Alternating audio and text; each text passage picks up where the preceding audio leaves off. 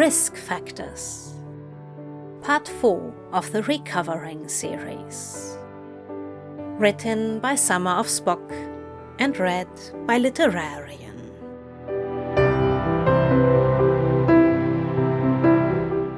Summary.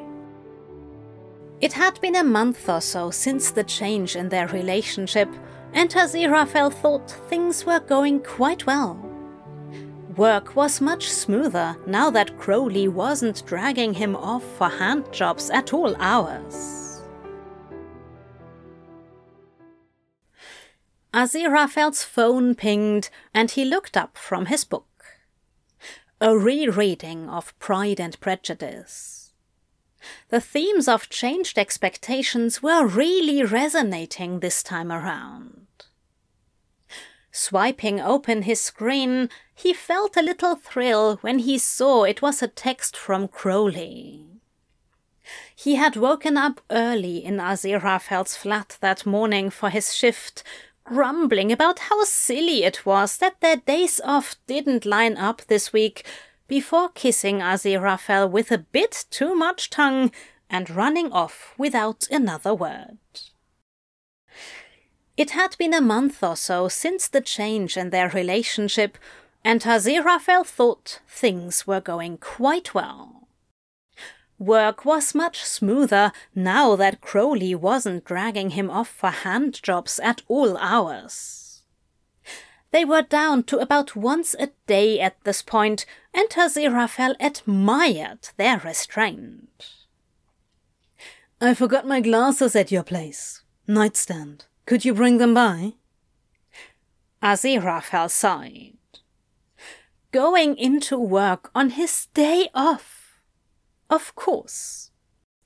But he wasn't about to leave Crowley without his glasses and have to deal with his whinging later.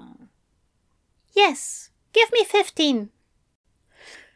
Crowley replied with a kissing face emoji that should not have made Aziraphale's heart speed up, but did.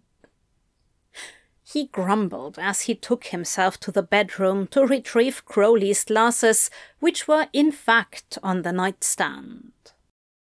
The grumbling didn't do much to stop the thrill of excitement at the knowledge he was about to visit Crowley.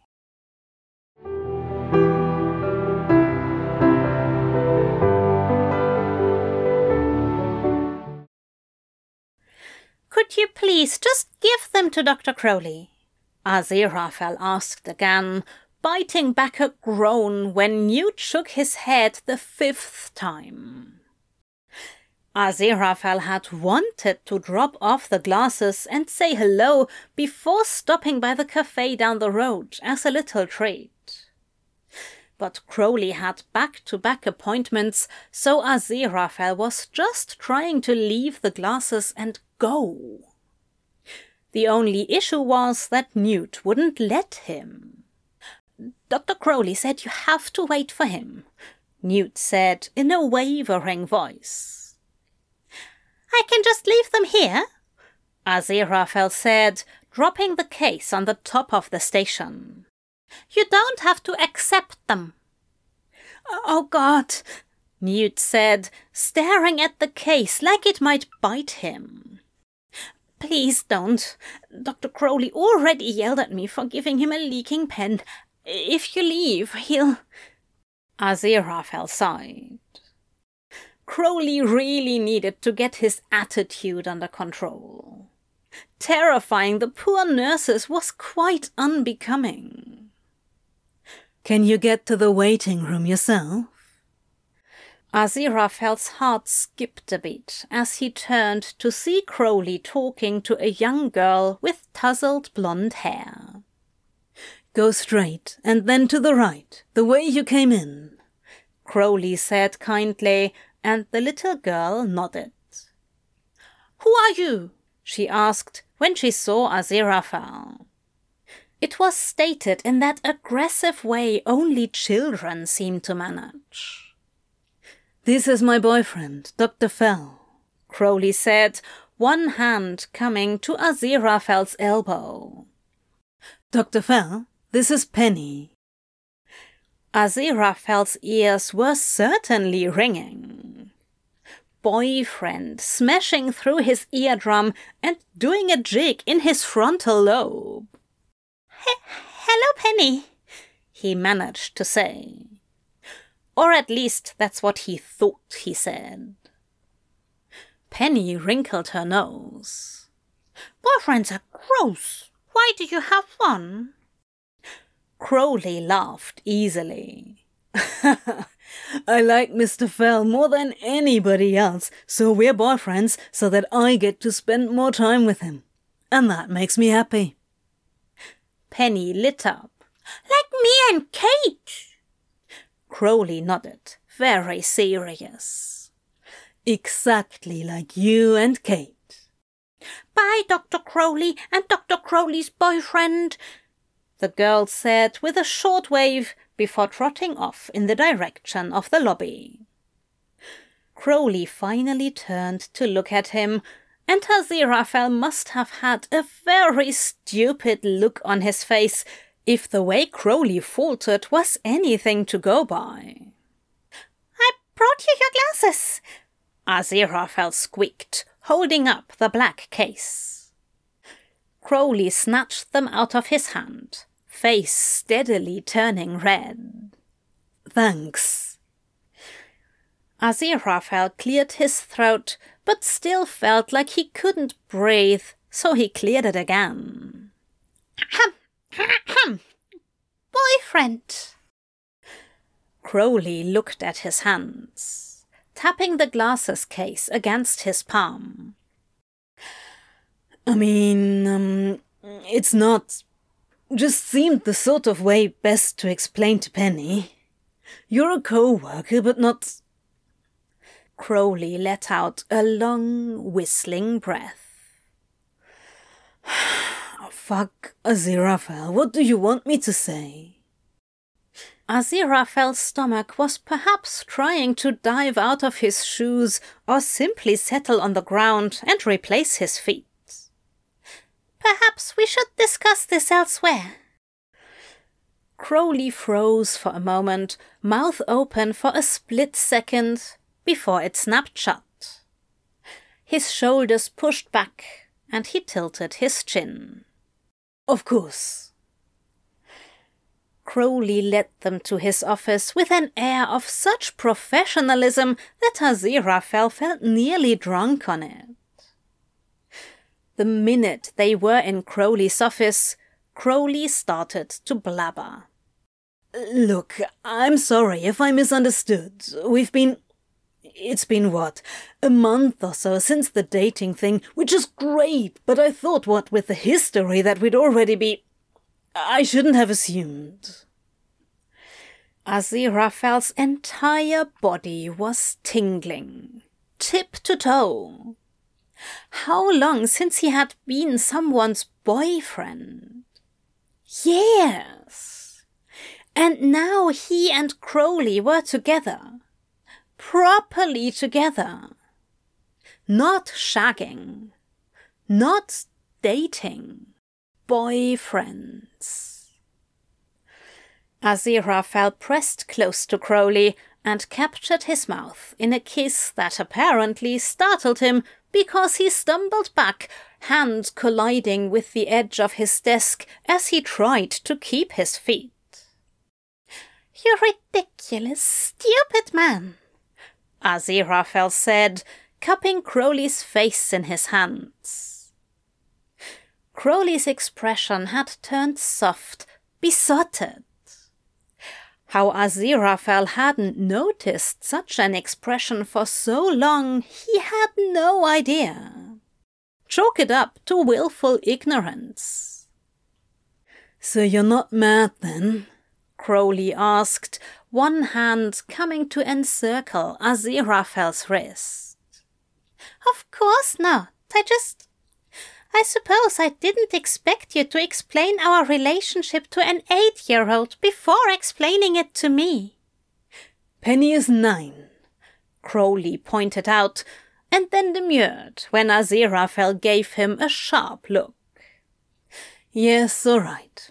I will endeavor to bring updates regarding our relationship to you first.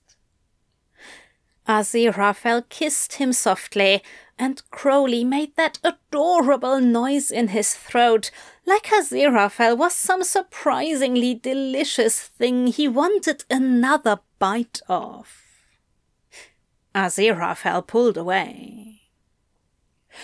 "Well, your boyfriend came all the way across town to bring you your glasses. Don't you think he deserves a thank you?" Aziraphale said, because he knew it would rile Crowley up. It turned out part of the reason Crowley liked all that dirty talk was because he wanted to hear it come out of Aziraphale's mouth. Crowley's lips quirked mischievously as his hands drifted to Aziraphale's waist. Thank him? Whatever could he want? Do you think a fruit basket? No, chocolates. Before Aziraphale could retort, Crowley's hand had slipped between them to trail over his burgeoning erection. Or maybe he had something specific in mind. I can't possibly know. Not unless he tells me.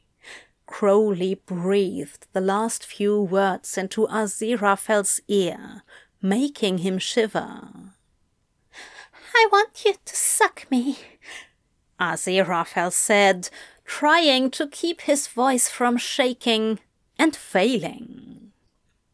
It didn't seem to matter, because Crowley pulled back with a wide grin, pupils blown. "You are a marvel," Crowley said, half to himself, as he worked over Aziraphale's belt and unzipped him. Aziraphale's heart was racing, and he couldn't stop thinking about how lucky he was to have come to Tadfield, to have met Crowley.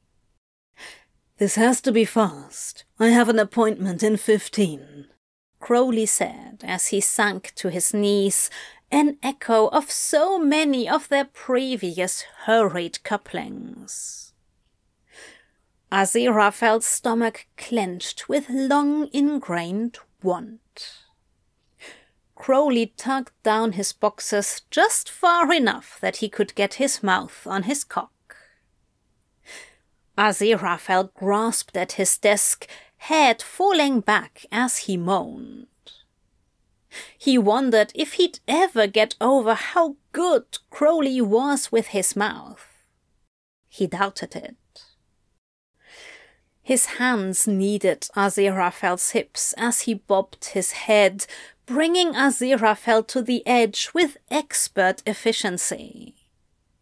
It turned out that 9 months of near-constant shagging had made him acutely aware of Aziraphale's preferences.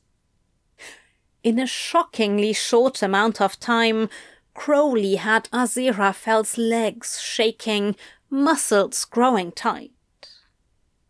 His orgasm hit him suddenly, and Crowley sucked him through it. The moment Crowley pulled back, Aziraphale dropped to his own knees to yank Crowley into a messy kiss, licking his own spend from Crowley's mouth until he was moaning around Aziraphale's tongue. When they finally parted, they were both breathing hard.